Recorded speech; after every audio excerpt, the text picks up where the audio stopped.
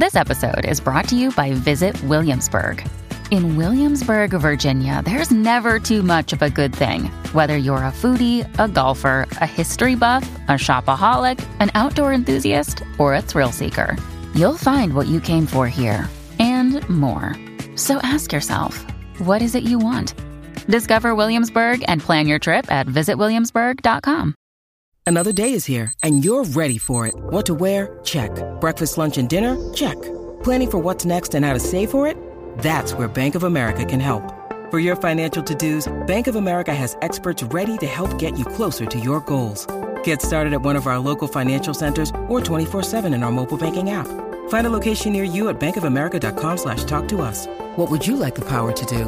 Mobile banking requires downloading the app and is only available for select devices. Message and data rates may apply. Bank of America N.A., member FDIC. When you need mealtime inspiration, it's worth shopping Kroger, where you'll find over 30,000 mouth-watering choices that excite your inner foodie. And no matter what tasty choice you make, you'll enjoy our everyday low prices, plus extra ways to save, like digital coupons worth over $600 each week. You can also save up to $1 off per gallon at the pump with fuel points. More savings and more inspiring flavors make shopping Kroger worth it every time. Kroger, fresh for everyone. Fuel restrictions apply. Crazy ways are evident in the way you wear your clothes. If I stay with you, girl.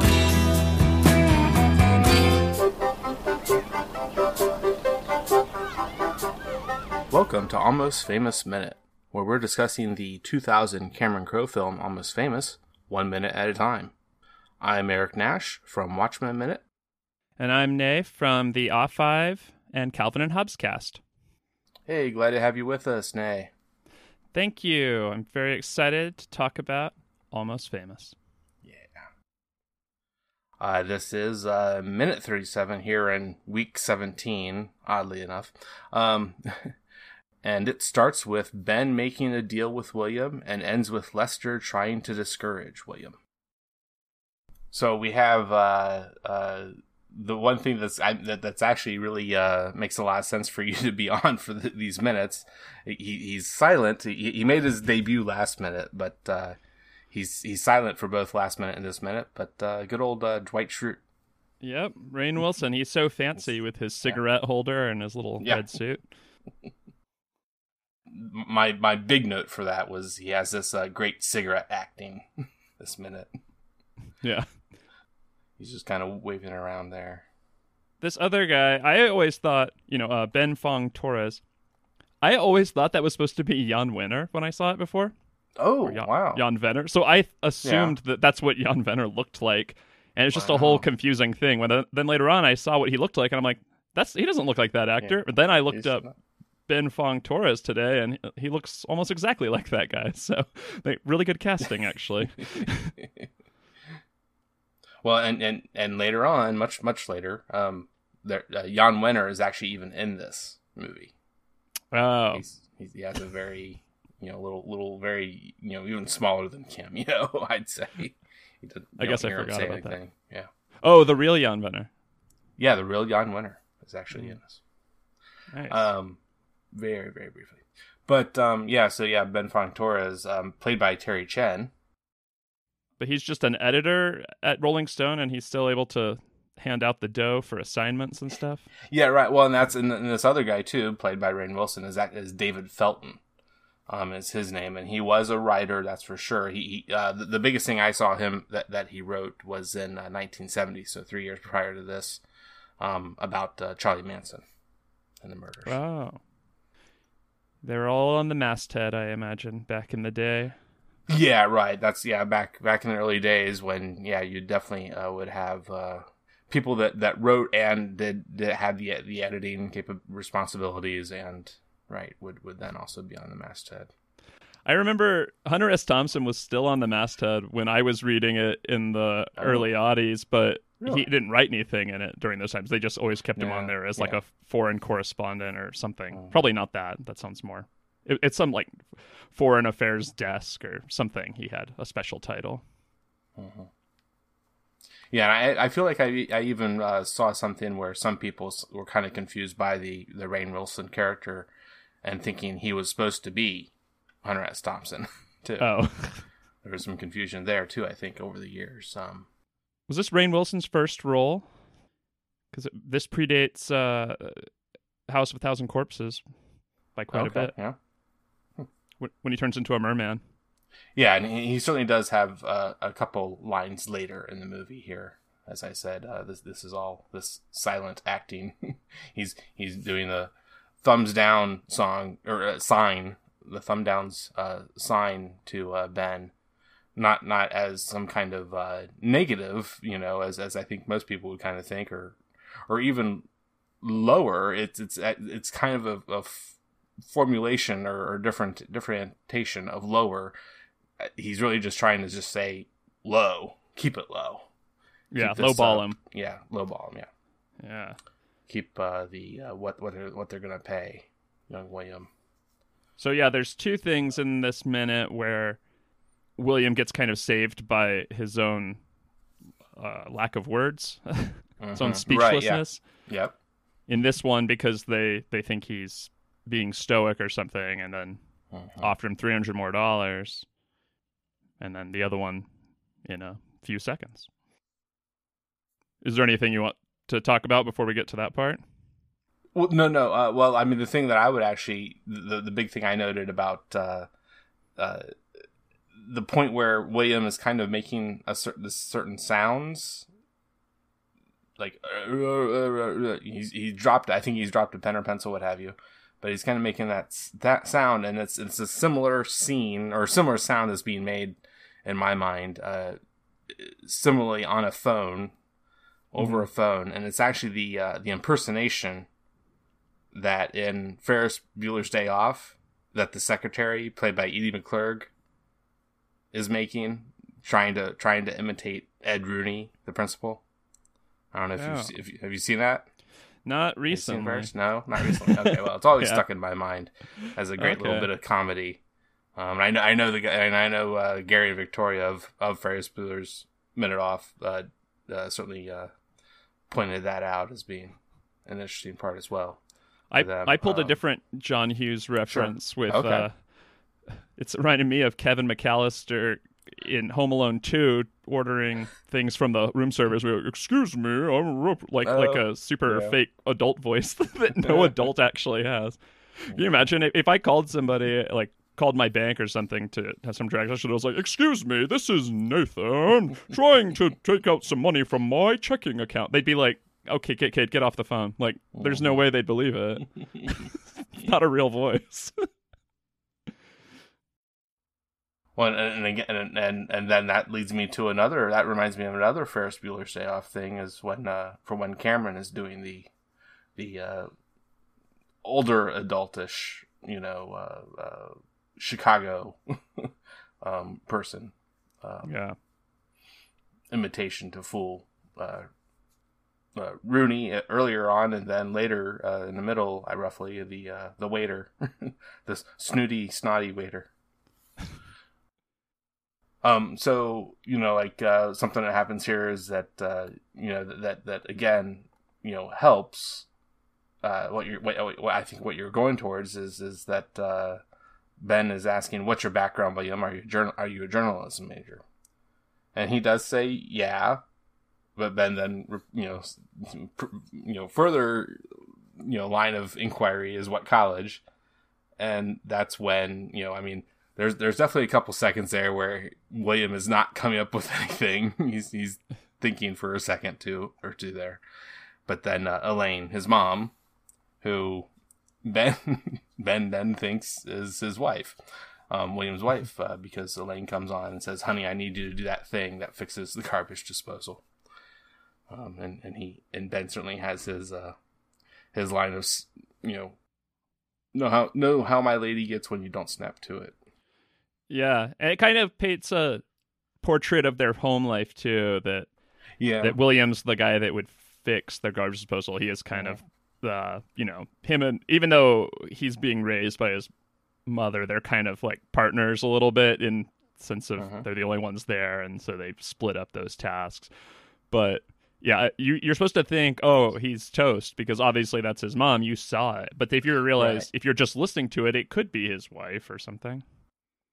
Yeah, it's that old timey tradition thing of the man of the house and their responsibilities and so forth. That he would be the one to whoever is the man of the house is the one that should take care of fixing the garbage disposal. Yeah.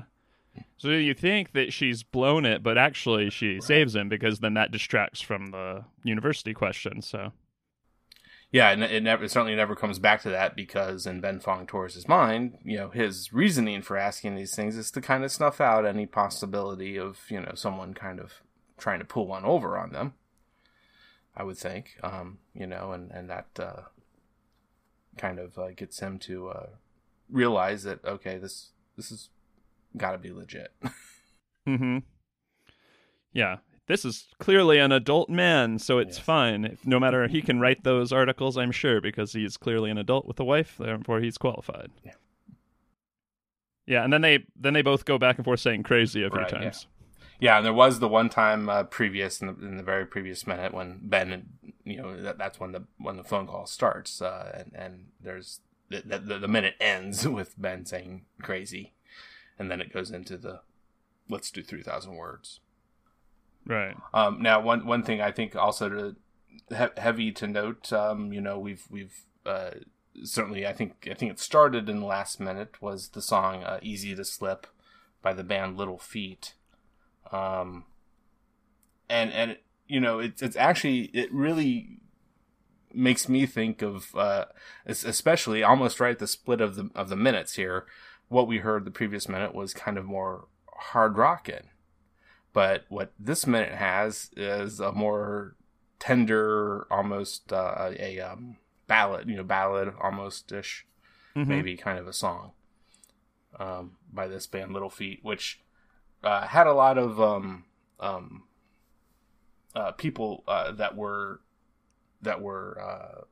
fans, other rock musicians and so forth that were fans of it. The biggest person of note being Jimmy Page, who is pretty crucial to this. This movie, and Cameron Crowe himself having been one of the bands that Led Zeppelin being one of the bands that Crowe toured with and did interviews with. Yeah, Jimmy Page was kind of the original Jason Lee. Yeah, well.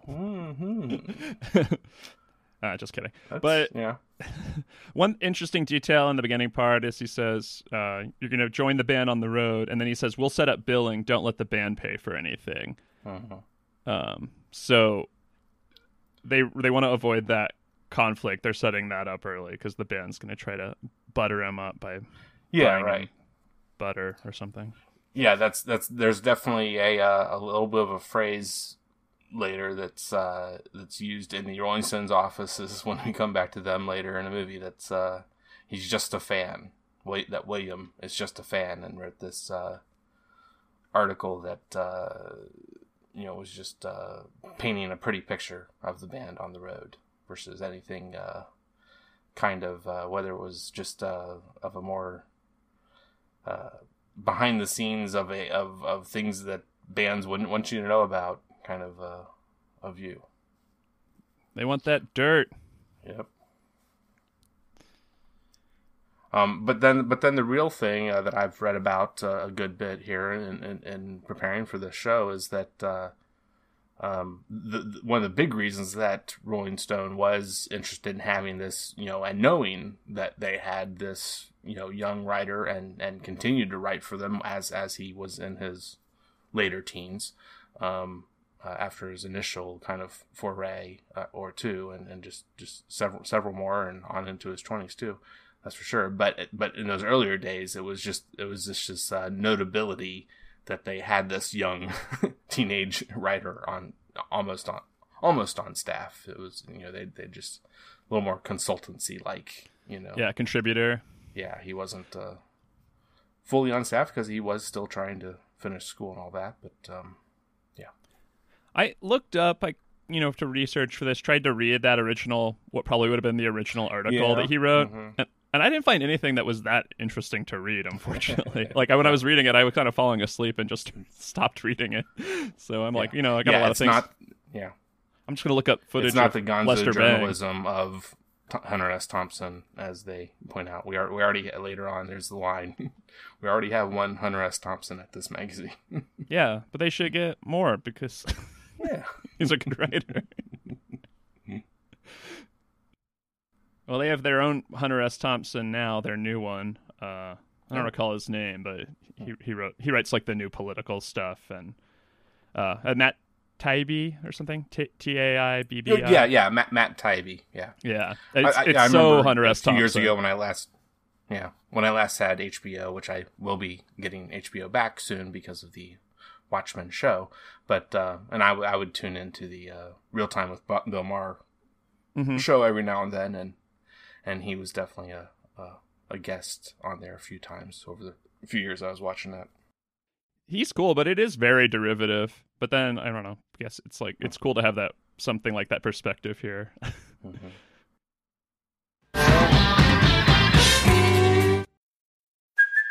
Hey, it's Kaylee Cuoco for Priceline. Ready to go to your happy place for a happy price? Well, why didn't you say so? Just download the Priceline app right now and save up to 60% on hotels. So whether it's Cousin Kevin's Kazoo Concert in Kansas City, go Kevin, or Becky's Bachelorette Bash in Bermuda, you never have to miss a trip ever again. So download the Priceline app today. Your savings are waiting. Go to your happy place for a happy price. Go to your happy price, Priceline. Rolling down Highway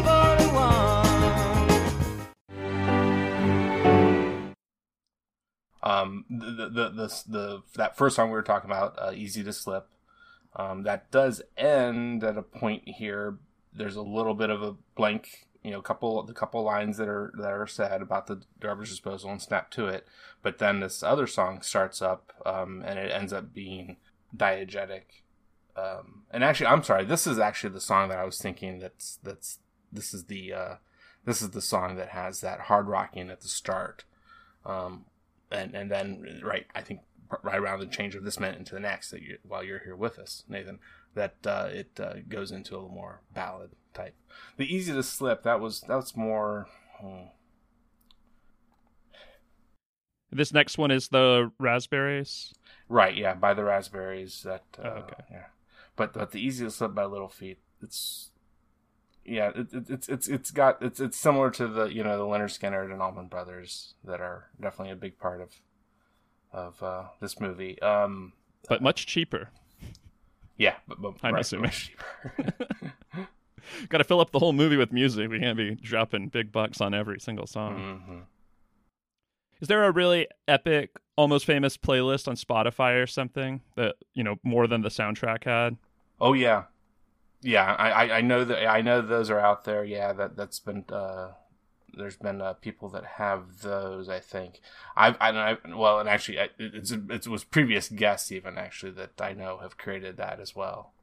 So I know multiple people have created that, and I even have my own, which is essentially my permanent version. When I've even copied it onto the couple different cloud spots I can, where it's it's my actual downloaded files from my Amazon and so forth, and my own personal collection even before Amazon was a thing. I certainly had some of them. But all numbered too, numbered in the right order. So that way, if I had to put them in a whole different folder for whatever reason, they would still at least all be in the right order. Yeah.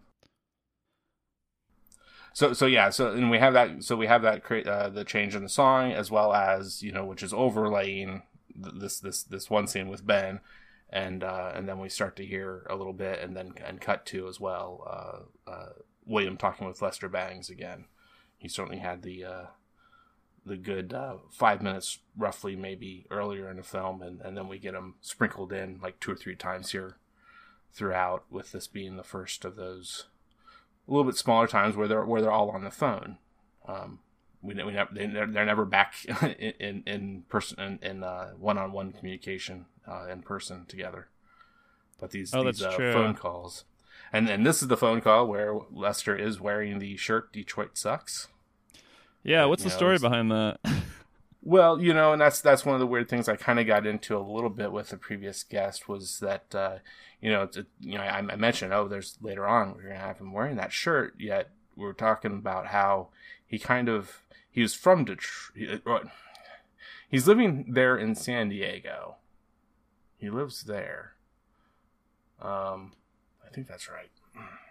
But he left all that MC5, Iggy and the Stooges stuff, right? Yeah. From Detroit. He certainly a lot likes some of it, but then I think he there's other parts of it. I mean, I love hearing people that are really passionate about things. I love Philip Seymour Hoffman's portrayal of Lester Bangs, and I used to think that was the coolest thing. And now that I'm a little bit older, I'm like, oh, calm down about rock and roll. It'll be fine. It's gonna change. You're getting old. I can't believe you would say the whole thing had died, and you look at that time frame. It's 3 years that he did a 180 on music in general, and it's I guess rock music really hadn't been around long enough to realize it goes in cycles, but or whatever. But I did look up Lester Bangs talking in his interview, and he does a pretty good job. He does a Lester Bangs mixed with Philip Seymour Hoffman. A lot of Philip Seymour Hoffman in there too, but I love his energy as he's running around that room. Nervous energy, getting records off the shelf and stuff.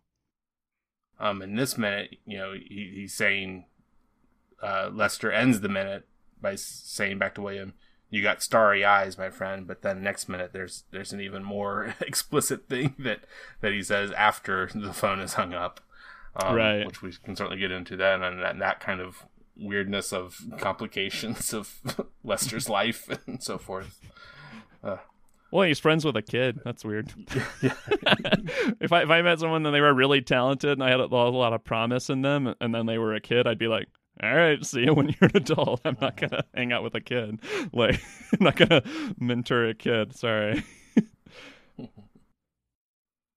And there is the other thing that Lester is warning, he's saying beware to William, of Rolling Stone magazine, because they will change your story. They'll rewrite it, turn it into swill.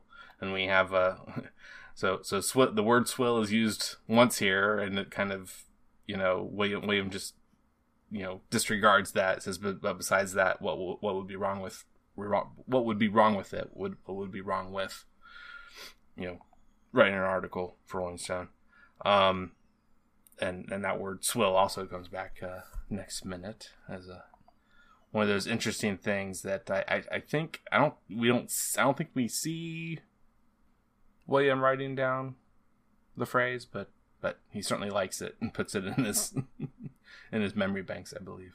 Right. And so Lester Bangs is the editor at Cream magazine at this time. Is that right? Because he was able to get a story from him earlier. Right. Yeah. I mean, he's there are certain points definitely after this. I know that he's still he would write as well, write articles and do interviews and so forth. But he's definitely in that editor role mainly. Yeah, I had his book, Carburetor Dung and something, Psychotic Reaction and Carburetor Dung. I read through it a little bit, but it's just really hard to enjoy it if you don't know anything. Most of the things in there I hadn't heard, and that was before.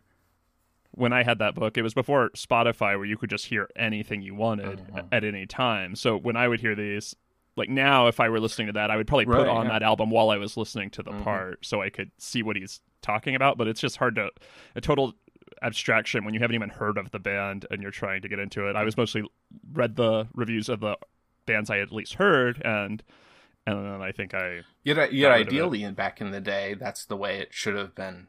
It should have been written in a way where if you hadn't heard it, it should get you to, at least if the writer is wanting you is thinking you should buy it, then it should want you to go out and listen to it and buy it.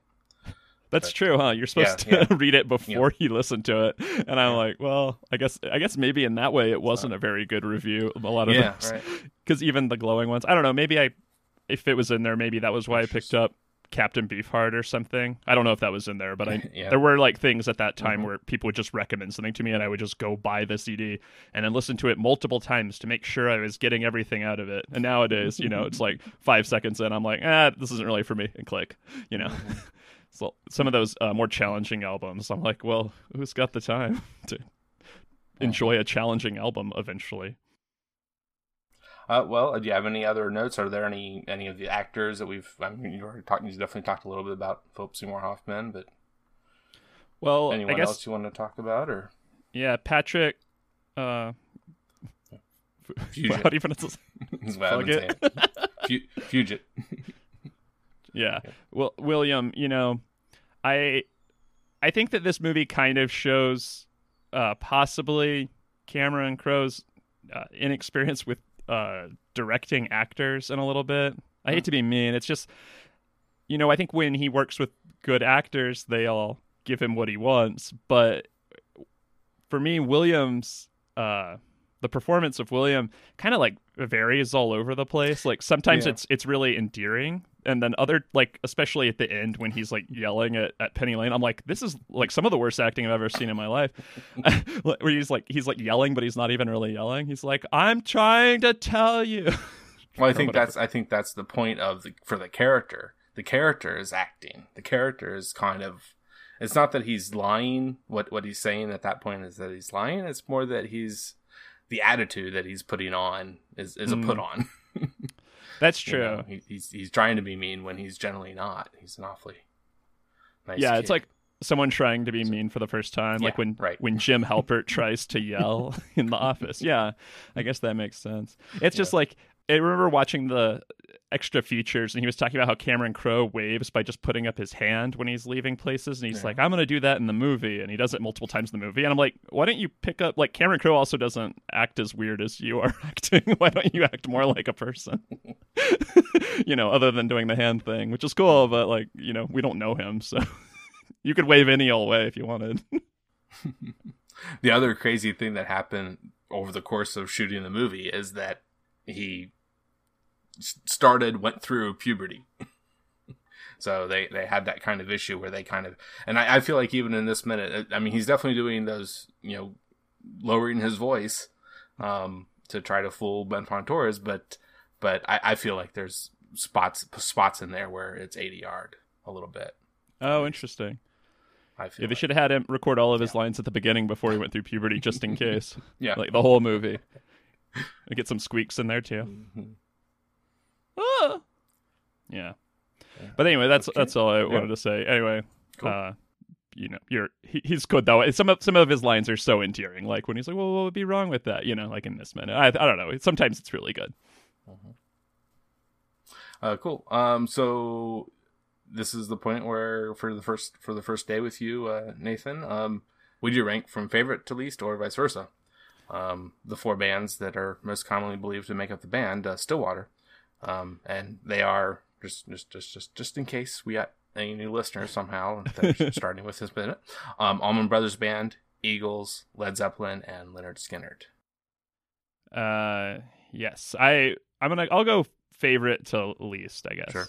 I actually really like the Allman Brothers Band. I listened to the audiobook of their entire biography, which is really long, and it actually made me like them even more. And when I listen to them, it sounds pleasant. I don't put them on that often, but it's like all pretty good stuff from the era I'm listening to, the classic albums anyway. Then I'd have to go, I was like tossing up between the next two and I think I went with Led Zeppelin because I think that they have some really great and diverse songs, especially like, some of their more out there stuff like Trampled Underfoot and, they went through a journey. It's just amazing guitar work. And, but then like their most popular songs, I feel like everyone goes through that Zeppelin phase. And so like their most popular songs, I don't really want to hear anymore because I definitely over that phase. So now it's like, I'll listen to, I just don't want to hear like Black Dog anymore. Actually, Black Dog I would hear. Right. I don't know which ones I don't. Mostly stuff from like 2 and 3, I guess. Yeah. But then next I got to go for the Eagles because I did watch their documentary when it was on Netflix. Maybe it still is, that massive 2-part documentary. Mm-hmm. And to me, that just really showed how they were a real band. Like, they felt like a real young band, which I've never really thought about them in that way. Because the first time I heard them, they were already reuniting, and they were already all sitting down playing acoustic guitars at the front of the stage. And that's kind of how I always thought of them. To see footage and, you know, just hear how passionate they were about putting together harmonies and stuff. But then on the other hand, I really hate some of their music. So, but I definitely get a big Eagles vibe from Stillwater, more so than what I know about the other bands. They just don't seem like big rock stars. They don't seem as like bluesy and down to earth as the Allman Brothers. They seem a little bit more California-y and fakey. So I would have to probably say they're mostly the Eagles. And then lastly is Lynyrd Skynyrd. To me, they're just like lesser Allman Brothers.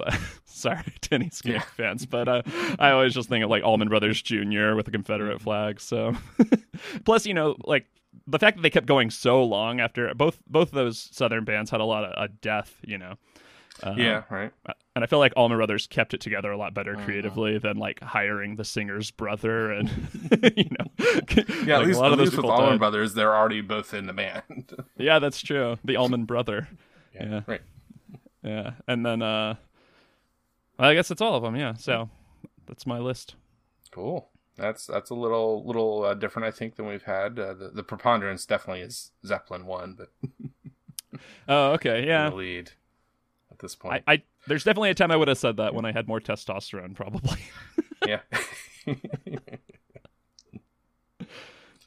Well, great. So you think you'll be able to make it back for the next minute, minute 38 coming up? Sure. And actually in a week.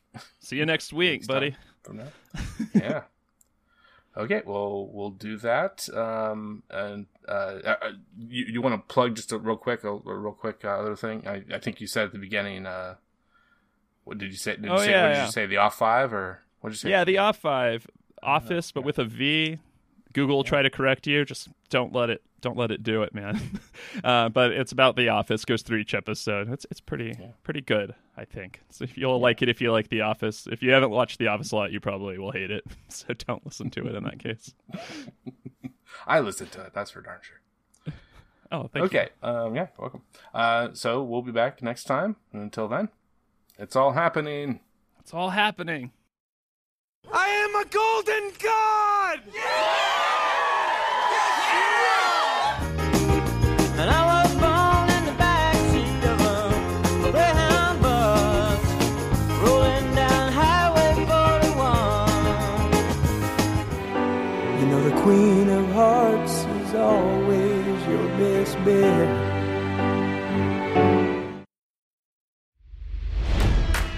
It's NFL draft season, and that means it's time to start thinking about fantasy football. FantasyPoints.com features industry-leading experts and prognosticators using proprietary hand-charted data to help you score more fantasy points. FantasyPoints.com is the place to go for whatever kind of fantasy football you play. Whether you play fantasy football, daily fantasy sports, or do a little bit of everything, Fantasy Points has the meticulously researched content to guide you to victory.